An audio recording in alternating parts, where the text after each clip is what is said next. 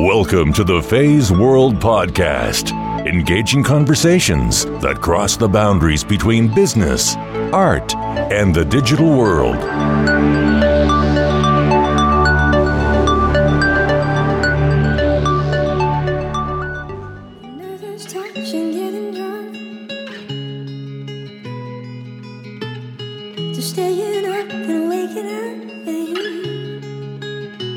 All of the street credibility in the world is only going to get you so far as a street worker. You know, a lot of people think they could be a street worker because they've been through this or they've been through that or they're coming from the criminal justice system or whatever. But you need to be able to do the work and you need to have a passion for the work.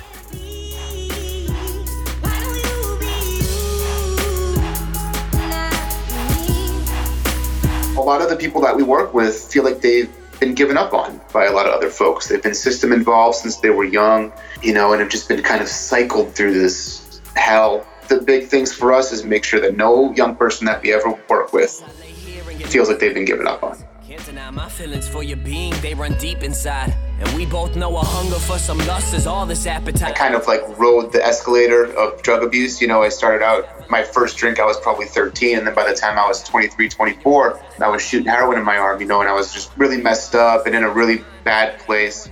And that's even though this moment may not last past now. It's not fair, you're in my air. Mark, are you wasting my time? We never go into a situation saying you need to do this, you need to do that. That's not our job. It's not our job to tell people how to live their lives. Just stay cause I rhyme, my connection is empty. And lately I've been searching for real. Do you remember how at the end of the day, not just young adults, but people are going to change when they want to change. So our job as street workers is to continuously be there, to continuously chip away, help facilitate change for that young person when they're ready for it.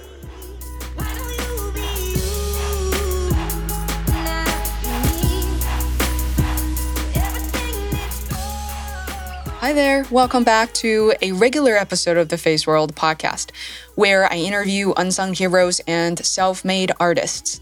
So today I am joined by a street worker from UTEC. His name is Jonathan Lundy. What is UTEC? UTEC. Well, it was founded in 1999 and based in Lowell, Massachusetts. UTEC's mission and promise is to ignite and nurture the ambition of proven risk youth to trade violence and poverty for social and economic success. UTEC was also highlighted in the National Institute of Justice 2016 environmental scan of agencies working with justice-involved young adults. But what is a street worker? What does Jonathan do at UTEC? Street outreach and gang peacemaking ensure that street workers meet young people where they're at and serve as the starting point of UTEC's program model. Street workers target those young people who are most disengaged and deeply involved in local youth gang networks. This recruitment and relationship building work sets the stage for street workers to conduct UTEC's gang peacemaking work and to bring disconnected youth through the doors. Why does Jonathan uniquely qualify for this position, and how has he contributed and led the program for over 8 years? He shares his humble beginning, his first assignment at UTEC, and how he makes an impact in young people's lives. It's no easy job, I know, but Jonathan says that he looks forward to working at UTEC every morning. Many people can't say that about their jobs. Besides street workers and the street outreach program, UTEC offers a variety of programs including transitional coaches, workforce development, education programs that help young people obtain their HiSET, formerly known as the GED. They also have Youth Empowerment Corps members, primarily AmeriCorps, and provide hands-on service throughout the service year in 12 different specialized positions, including culinary, social justice, woodworking, education, and social enterprise. When I first found out about UTEC not long ago at a house party, I experienced the outstanding food prepared by the UTEC culinary team. I couldn't wait to share the stories of UTEC. They speak the truth with heart and soul. I hope that you enjoy our conversation, and remember that resources and links can be found on phaseworld.com. And a quick shout out to my associate producer, Adam Leffer, for introducing me to UTech through his friends, Rebecca Steinitz and her husband, Sam Putnam, who is the culinary innovator at UTech. Without further ado, please welcome Jonathan Lendy to the Phase World podcast.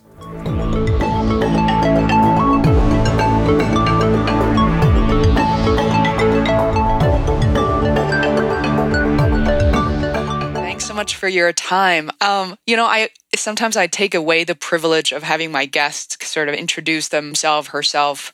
But I wonder, in a social setting, how do you go about introducing yourself to others?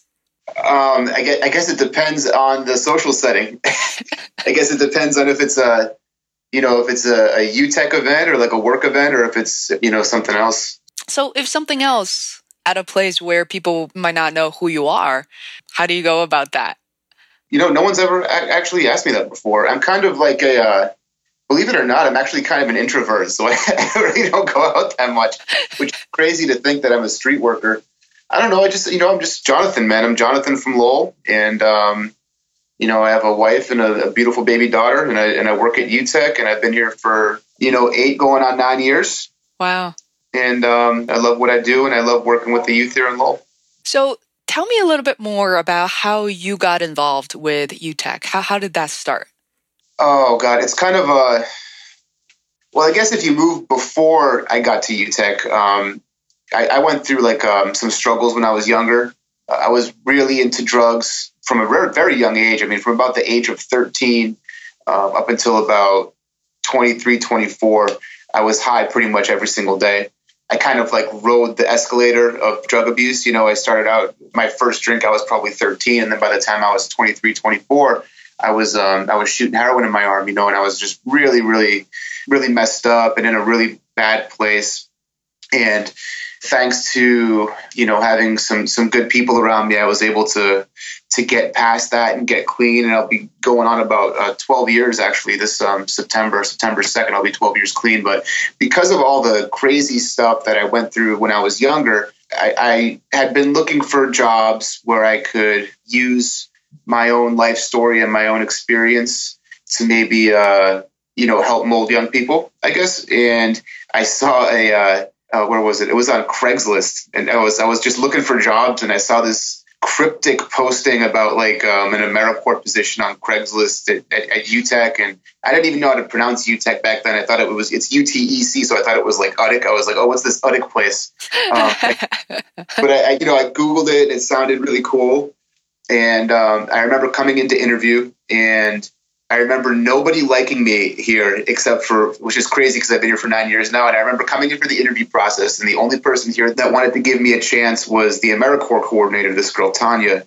And she gave me a shot, and I've been here for almost, 9 years now. So I guess it kind of worked out. Why didn't people like you? You're very likable. I thank you. Yeah, I don't know. I mean, maybe I shouldn't say that people didn't like me, but maybe I wasn't the first choice. Yeah, it was, and UTech was very different back then. It was, we still had the street workers, and we did the gang outreach, the peacemaking, and all of this. But the job that I applied for was the cultural arts coordinator. So I was in charge of the breakdancing programs and sound recording. I guess I wasn't the first choice because I'm not a breakdancer, maybe, but it worked out okay, and I'm still here. So yeah. Speaking of which, you are a street worker currently. That's right. Yeah, I'm a street worker. I'm the director for the street worker program at UTech. I'm very intrigued by this program. You are sort of the step 0 or 1 to really be out there, exactly as what the street worker sounds like. So tell me a little bit more about that. Sure. So let me give you maybe a little frame of reference first as far as what we do at UTech. So we've been in operating now since 1999. The organization started in 99 as a direct result of the gang violence that was in the city at that time. Back then, there was kind of a gang war going on that was drawn along ethnic lines. There was a large influx of Cambodians into the city of Lowell, late 80s into the 90s, and already a pretty a large Latino population. And some gangs were formed and some violence erupted. And because of that, young people in the city didn't feel safe in their neighborhoods. They didn't feel safe walking to school. They didn't feel safe because of the color of their skin, or maybe because of the color of the clothes that they were wearing when they were trying to get to class in the morning, whether it was middle school or even high school. And because of those factors, a lot of young people were turning to gangs when maybe they wouldn't have before for protection because they didn't feel safe in their own community. You fast forward a few years and some young folks were ready for a change and sick of the gang violence and sick of all the craziness in Lowell. And they came together with some folks from the city and got a $40,000 grant from the city of Lowell, which was the money that we used to open our doors for the first time back in '99. And back then we had I think the space was maybe 1,000 square feet or something. It was really small. There was a closet that, doubled as an office. We had maybe one ping pong table and one half inflated basketball. And, I've always heard stories of the first day that we opened, there were just hundreds of kids kind of flocking into the center because there was nothing else in the community like that at the time. And it was a service that was much needed.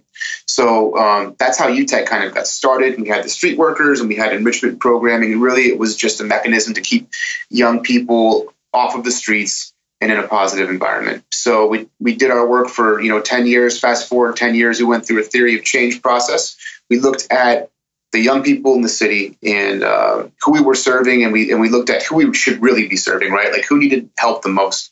We refined our target population to young men and women that are ages 17 to 25 that have high levels of gang involvement, engaged in criminal activities. Maybe they've been through the criminal justice system. Maybe they've been incarcerated, right? So we're looking at serving like the impact players, right? Like maybe the 10% of young adults in the city that are causing like 80 to 90% of the violence.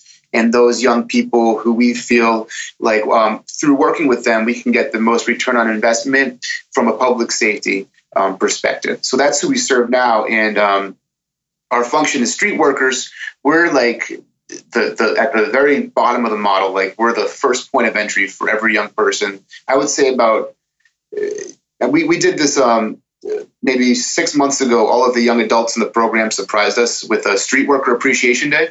And we all went to the gym and they made these like posters for us and all this stuff. And it was really cool. And it's never been done. And, we've been in operation for 17 years. That was the first ever Street Worker Appreciation Day. So we all felt really good about ourselves. But I remember one of the staff asked a question when we were up in circle, and it was us and 50 young people or whatever. And he said, raise your hand if the first person that you met, when you started your UTEC journey was a street worker. And I would say about 98% of them raised their hands. So we're the first point of entry. We're the first face that people see. And, we do our work. We're like I said, we're looking for that specific young person, those young people that are engaged in criminal activities, that have gang involvement. So we do our work through street outreach, through hotspots in the city of Lowell and the city of Lawrence as well, and also in jails and prisons throughout the state. Wow. It's a lot of really good information, and there's a lot for me to process, even though I feel like it's very native to you. I haven't really been to Lowell very much now that I have been living in Boston for 14 years. Come visit. I have to. And I know that the location where you're at, has a lot of events and all the other services, which hopefully we'll touch base a bit about as well. But I just learned so much about Lowell's history. I had no idea. I have friends who are Cambodian, Filipino from growing up in Lowell. And I had no idea why, such a, kind of a concentrated type of population will reside there. It never crossed my mind. So tell me a bit more about how you approach someone. I don't know do you get a piece of paper on your desk saying, okay, today, Jonathan, you need to go meet David or someone? Yeah. Yeah. I mean, that's kind of how it works. I mean, it doesn't always work out like that. But we definitely, it's funny when you talk about doing street work and you talk about it to someone that's never really, that has really no idea about it. They just picture us like randomly walking around the city of Lowell, just like shaking people's hands and knocking on people's doors and kissing babies or whatever. But yeah, everything that we do is really intentional. And I guess it has to be, or else we'd just be spinning our tires all the time. So there's a couple ways that the job works. Like the two focuses are gang peacemaking, which we've been doing, like I said, since UTEC started. And then also we try to refer young people to programming. We have lists of young people that we work with, some who are incarcerated, some who are not. And every month we do an enrollment, right? So every month we have, say, 15 or 20 target young people that we're trying to work with to get enrolled, knowing that we're probably not going to get all of them in that month just because of different factors in their lives and barriers that they're dealing with, right? But maybe we'll have, 8 or 10 young people that are incarcerated. So we'll do work with them behind the walls, work with them when they get out to prep them for programming. And then we might have 10 young people that are out on the street, right? We're doing home visits. We're helping them out with probation, with parole, any kind of little thing to strengthen the relationship and strengthen the bond that we have with them. And usually it'll be those, 15 or 20 people that we're really hitting hard throughout that month. And then there's also the peacemaking side of it. So, street workers we all do a lot of the same work, but we all have different roles and different stuff that we specialize in, right? So we have one, while all street workers do gang peacemaking, we have one street worker that's the gang specialist. So his job throughout the month is to work with any gang sets that are particularly hot. Maybe there's one blood gang set and one Crip gang set that have been kind of, going at it over the last couple of weeks. So he's going to work with those guys, work with those shot callers to try to prevent any violence and stuff like that. It's kind of hard to put like how we do the work into a box because we're always getting pulled in so many different directions, and you really can't put street work in a box because it's like this organic thing that doesn't want to be in a box. You know what I mean? So it's kind of hard to talk about how we do the work sometimes, but we try to be as intentional as possible, and a huge part of it as well is having like really good partnerships in the city.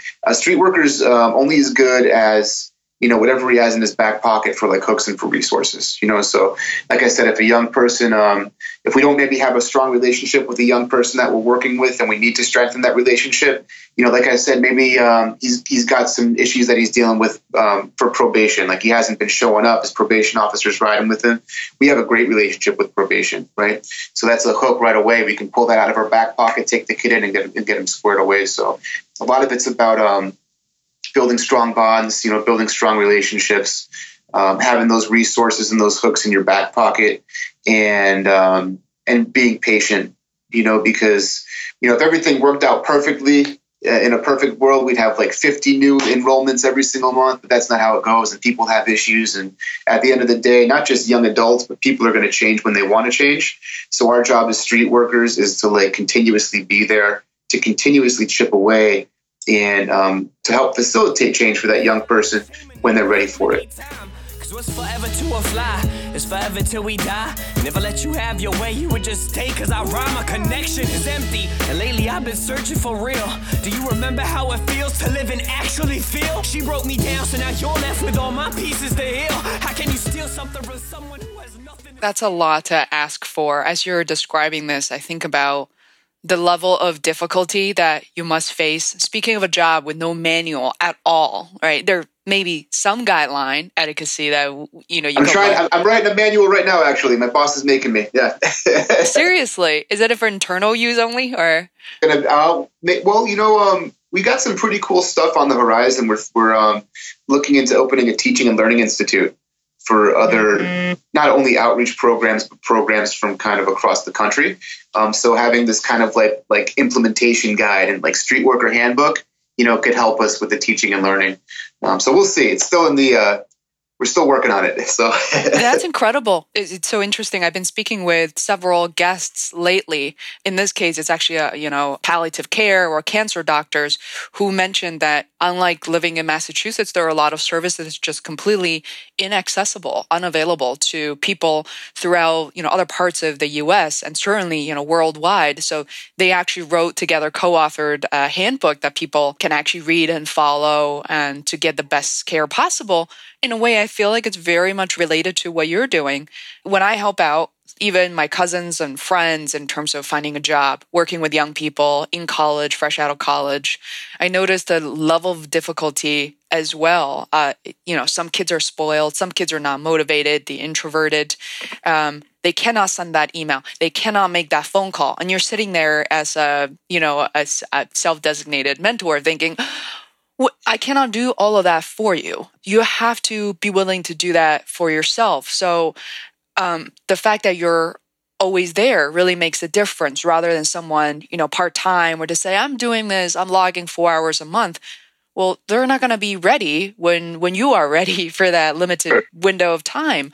So I would love to dissect, to kind of dig in a little bit more. One is, how do you initiate a conversation? And you mentioned briefly about your background. So in a way, I feel that they could potentially relate to someone like you more and have that respect up front. How do you feel about that? We work with a lot of young men that have like the heavy gang involvement too. So, and also like one of the things for me, like a lot of the young men that I work with don't look like me. Like I'm a 34-year-old white man. You know what I mean? So it's taken me longer to kind of get to the place that I am now than other people. But all of the street credibility in the world is only going to get you so far as a street worker. A lot of people think they could be a street worker because they've been through this or they've been through that or they're coming from the criminal justice system or whatever. But you need to be able to do the work and you need to have a passion for the work. And I think one of the things that I've always prided myself on, my willingness and readiness to be there and to do the work for whoever I'm working with. And we always say like the young adults that we work with can smell bullshit from a mile away. And also a lot of the people that we work with have, feel like they've been given up on by a lot of other folks. They've been system involved since they were young, and have just been kind of cycled through this hell. One of the big things for us is making sure, and one of the things that I always like pound home as the director over here is to make sure that no young person that we ever work with feels like they've been given up on.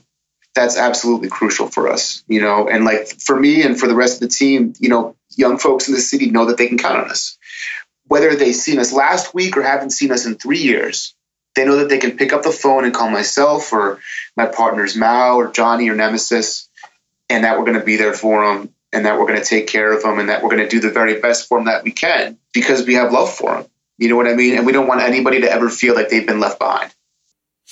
You had shared a story. I remembered a lot of things you said, but one of the things was that when a young person had to go to either, I wasn't sure, jail or prison for 6 months, he went in when it was the summertime and he came out, it was the winter, and he had the exact same clothing on, short sleeves, shorts, and you had brought clothes for him. Could you share that story again? That happens all the time. Actually, that particular story was in the Boston Globe. We had a Globe reporter come along with us for that release, and it was a front page below the fold, and there was actually a picture of us giving the kid a hug, in his T-shirt, and he was a young kid that we've known for years, a young kid that we worked with when he was incarcerated, and you get locked up in July and you got your sandals and your shorts and your T-shirt on, and I remember it was 2 degrees outside. I was checking the temperature in my car. And he got out. It was 2 degrees out, and looking like he was ready to go to the beach. And that's something that we do on pickup days all the time. When you get incarcerated, the narrative is usually the same for most of the young adults that we work with.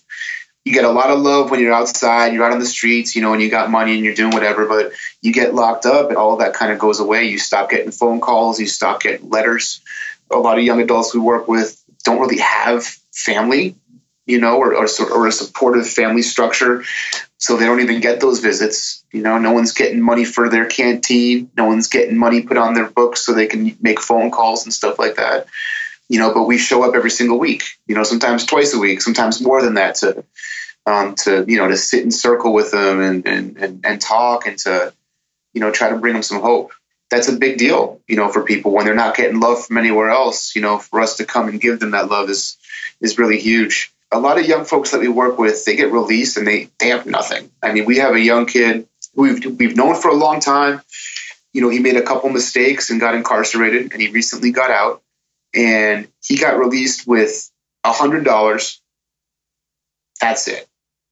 No place to go, no family in the community, like nothing. All he has is us, and all he has is UTEC. And you see those stories time and time again, and it's about, getting them situated and getting them back on their feet and, hopefully on a better path. Well, that's a very challenging situation to be in. And first of all, shout out to the support network and you being one of them who has your phone line open, but also, as you mentioned, you're as good as the resource that you have, right? You don't have a house with infinite rooms or a location that could house or, host anybody, any amount of people. What do you think, what is that you can do with the limited resource? I can't even imagine, to be honest. Well, the good thing about being in Lowell, and I can't speak for other cities, but I can speak for Lowell. We have really great partnerships in the city. And one of the things that people from other communities have told me is that they're always impressed that, like, when you go to a meeting in Lowell, it's like everybody's around the table. All the partners, all the nonprofits, everybody's trying to do better for the city and to do better for the folks that live here.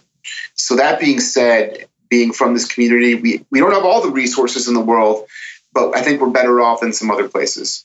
So in this young man's case, we were able to get him, a bed over at the shelter, which is down the street from UTEC. We were able to take some money and get him situated with some clothes and some toiletries and, pulled some strings and got him working here right away within like a week, got all of his paperwork cleared and everything like that. So, it's a case by case, and it's always different depending on who the young person is. But, in this case, we were able to kind of help him out and get him back on his feet. Wow, fantastic. Related to your job, and you mentioned that you recruit and not just the lucky ones, but the ones who really want to make a difference will join UTEC. And I met a couple of very young men, and I believe at least one of them was also in a way rescued and nurtured by UTEC, and later on it has been working since then. So what do you think are the things that you have to know sort of before you go to UTEC versus the things that you could potentially learn on the job? That's kind of what we talk about in career management in general, whether it be in finance or consulting. What are your thoughts on UTEC? Do you mean like for the program participants or for the staff? I think for the staff. You know what I mean? Like what do you have to know ahead of time? So one of the things I love working about UTEC is that our staff is so diverse. We have people on staff that were incarcerated for 5 years in state prison.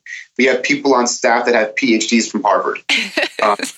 So working here is not so much about like degrees you have hanging on your wall or whatever. It's more about like what you know and what you can bring to the table, which is, I think, really cool.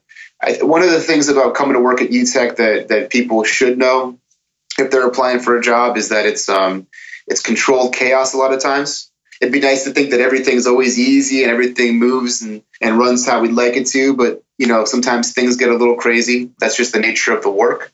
And also the culture here is pretty awesome. It's really off the charts. It's like one of the most open and loving and loudest and like exciting places I've ever walked. Like every morning when you walk through the front doors, for me, I've worked a lot of jobs. I'm 34. I'm not like super old, but I've worked a lot of jobs over the years. This is the only job I've ever had where I'm genuinely excited every single morning to walk into work.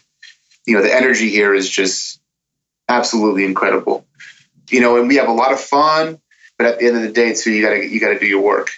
And sometimes at UTEC you have like really high highs, and sometimes you can have really low lows just because of the stuff that we have to deal with on a daily basis. But it's a really supportive community. The staff are supportive of each other. Staff are supportive of the young adults. The young adults are supportive of the staff. It's a beautiful thing, and it's a really cool place to work. But we're very picky. If you're trying to apply here, I remember the one street worker we had in the interview process for 5 months. Because we want to make sure we're getting the right person. We want to make sure we're getting someone that's going to. I think for most staff positions, especially those that are doing direct service, when you're working with the young adults, we want people that are going to be here for the long haul. We want people that are here for the right reasons. It's incredible. But honestly, I want to thank you for the love that you lent me. That's real.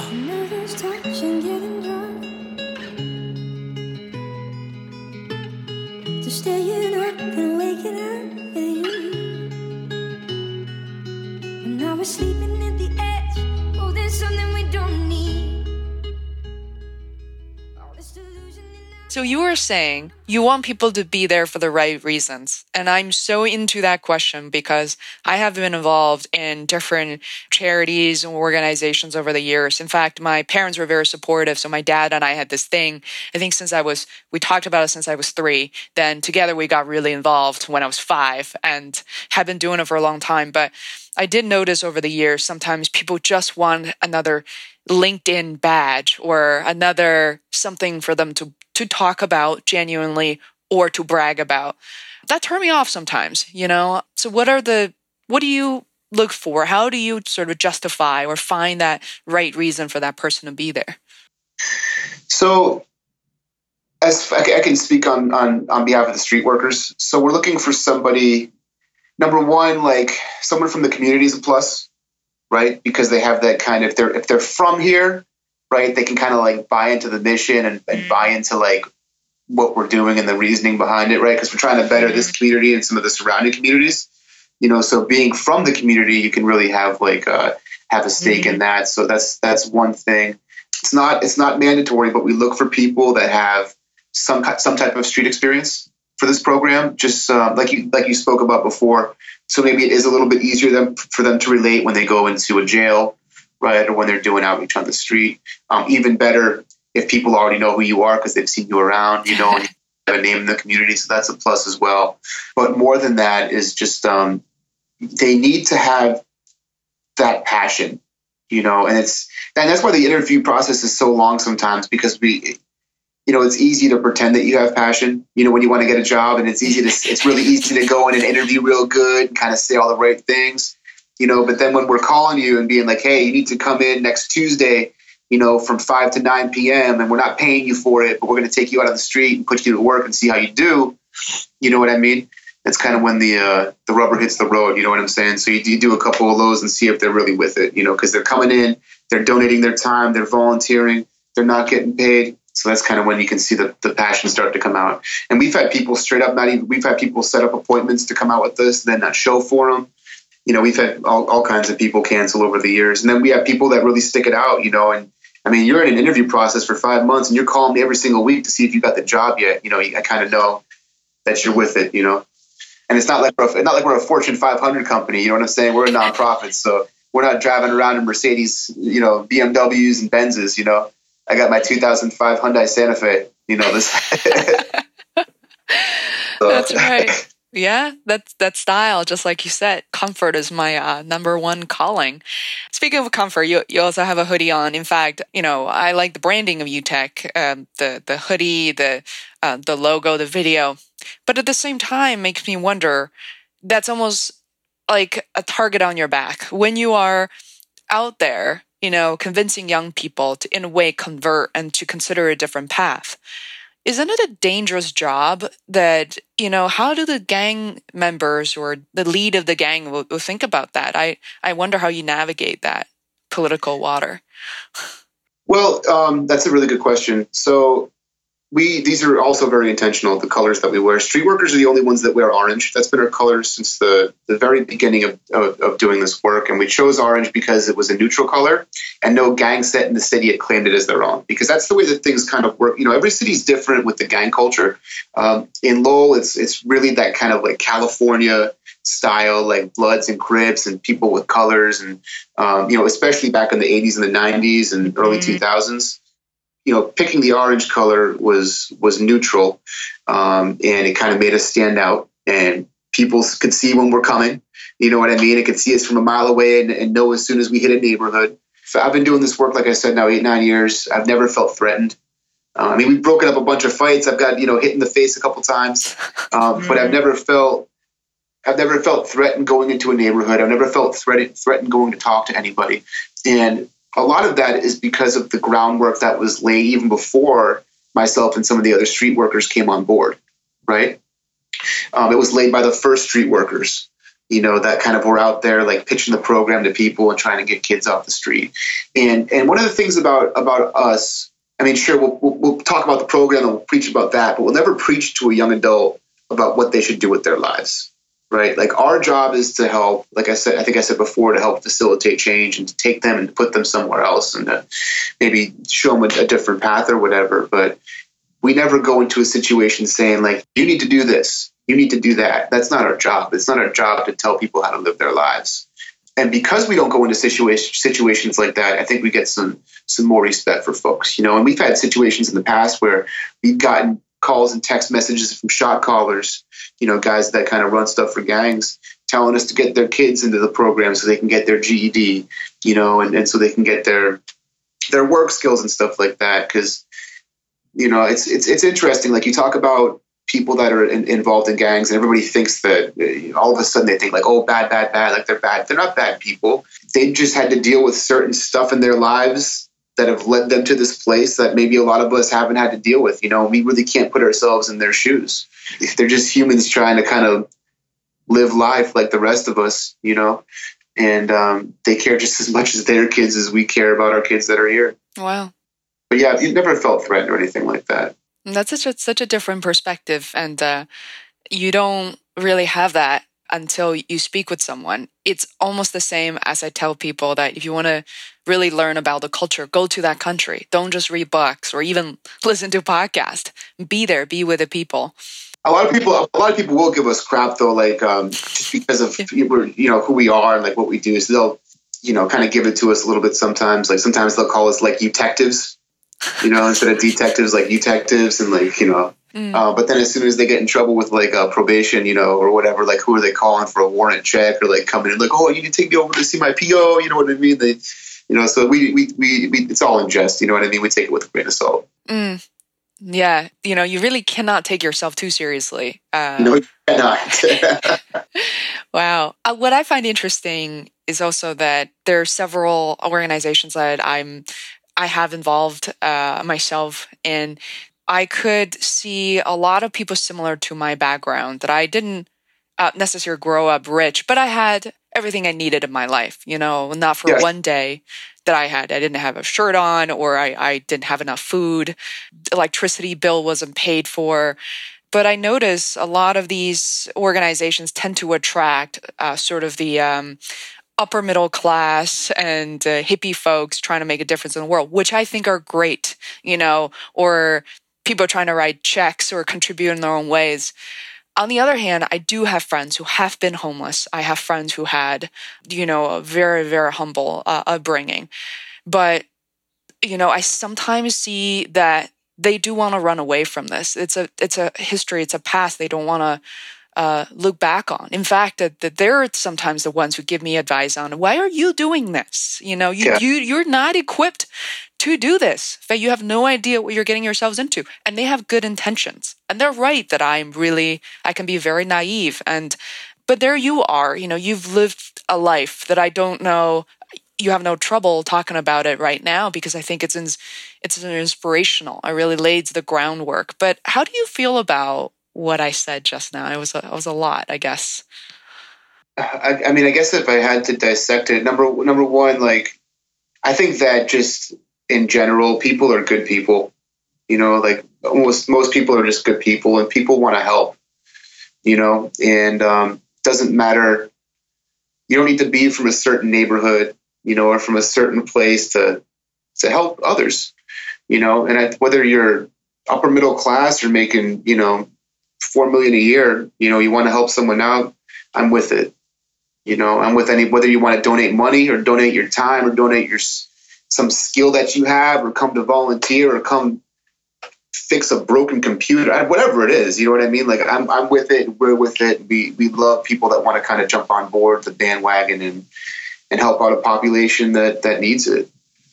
You know, and as far as like sharing my story, I've heard people. I know people with crazier stories than I have.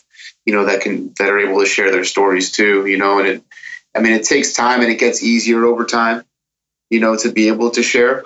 But you know, I think storytelling is really powerful to kind of like give people like a window into your life. You know, and it's a really beautiful thing. And we encourage everybody at UTech, staff and young people, like to tell their stories. You know, because it is so powerful. You know, it can be so transformative, not only for other people, kind of like looking in from the outside, but for you yourself. You know, it's empowering to be able to do that. You know, and to be able to share your history. Yeah. I have had guests, like you said, Harvard PhDs or doctors for their entire life. And at the end of the podcast, even, in 1 hour's time, and I will hear them say, wow, I have never summarized, I've never talked about myself this way. And that was really interesting. I just learned something about myself, and we'll be laughing. So completely agree. And, woodworking is another, I looked online, mattress recycling. These are real skills. And there's such a shout out to people, not only who bring these kids kind of into a very safe and friendly environment, but actually teach them something, like you said, the skills that they will carry with them. Yeah, so we try to not only to impart like a trade, like the woodworking piece, and with culinary and mattress, like we're just, I think one of the main things for us when we bring people into programming, we have those social enterprises that you mentioned. We have this like whole array of wraparound services. It's really a one-stop shop. You know what I'm saying? For anybody coming off the street or coming out of prison, it's like an on-ramp to education and to work right away, right? And all the people that go through woodworking, if they want to go work somewhere and do carpentry or like cabinet making, that's awesome. And all the folks that go through culinary, if they want to go work at, we have a great partnership with Whole Foods. If they want to go work at Whole Foods or go work in a restaurant somewhere, awesome. But they don't have to. Like, we're just trying to impart like the basic skills into our young adults of like how to be a good employee. You know what I mean? So when they leave here, they can like kick butt wherever they go. So they can be on time. So they know how to work with others and like work as a part of a team. So they know how to interact and engage with their coworkers, with their supervisors, whatever it is. We just want to make good employees. Whether or not you want to go work in a kitchen or work in a wood shop is fine. You go do what you got to do when you leave here. You know what I mean? But one of the cool things about the program too is so we have all these different social enterprises that the young adults get to work in when they come here. They get a paycheck, right, for the full day of work. So it's like a stipend program. We have high set classes upstairs, which is kind of like the new GED. Wow. You get paid for the full day. So whether you're sitting in the kitchen and working or you're sitting at high set, you're getting your check for the full day, which is really, really cool. Everyone has access to case management. So when you come in, you get a transitional coach, which is like what we call a caseworker. We just don't call them caseworkers because we don't view our young adults as cases. We don't have caseloads. We have life portfolios, right? And the transitional coaches kind of walk the young adults through programming here and through whatever barriers they might still have on the outside. And even when a young adult graduates and they go get that job at Whole Foods or wherever it is, we have a pathways coordinator that'll follow them for 2 years out. So even once they leave here, if they have an issue with whatever it is, they can come back and talk to our pathways coordinator, and he's going to get them laced up and kind of back on track. So wraparound services, man, and we're like we don't just say that we're there, for the participants in our program, like we really are. We do our very best to kind of walk the walk, and not just talk the talk. Wow. I can't believe you summarize it in just a couple of minutes.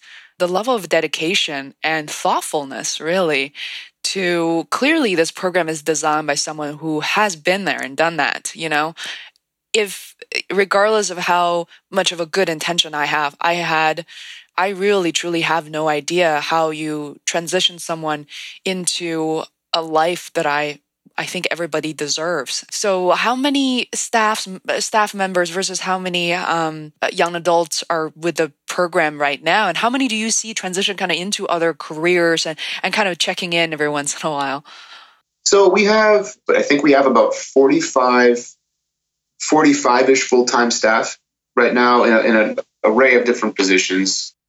We have close to 175 young people that are on an active caseload right now. So they get that intensive case management through their transitional coaches. They'll have access to job slots. Mm-hmm. Wow, that's incredible.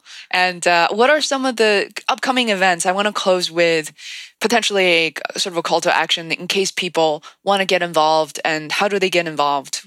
Okay, so as far as folks that are looking to get involved, you can go to our website. It's www.utech-lowell.org.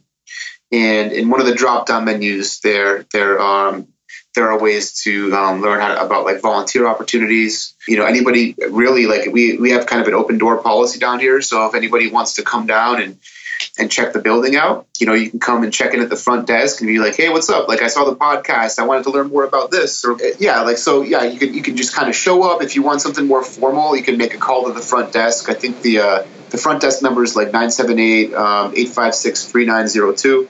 You can call them and see about maybe setting up a visit or a tour to come down, or you can talk to people about maybe opportunities to donate, opportunities to volunteer. I mean, whatever it is, we love having friends, and the more friends we have, the better. Awesome. Thanks so much, Jonathan. This is fantastic. I learned so much. Have a great day. Thanks so much. All right, sister, take care. How can you steal something from someone who has nothing to steal? That's real.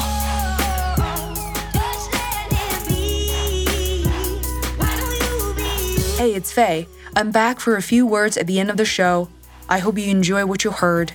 You can visit us online at fazeworld.com to find out other episodes from this category or topic, or you could explore other awesome people who are artists and designers, digital marketers, performing artists, authors and speakers, entrepreneurs, students, educators, and more. For this reason, we've taken your feedback and created a landing page to most easily navigate by categories and topics.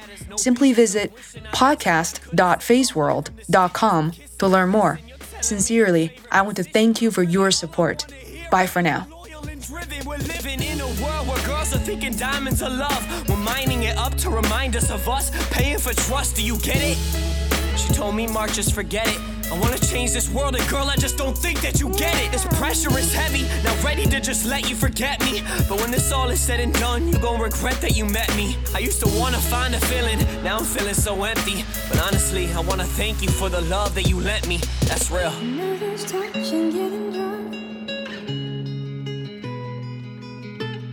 Just staying up and waking up with you. And I was sleeping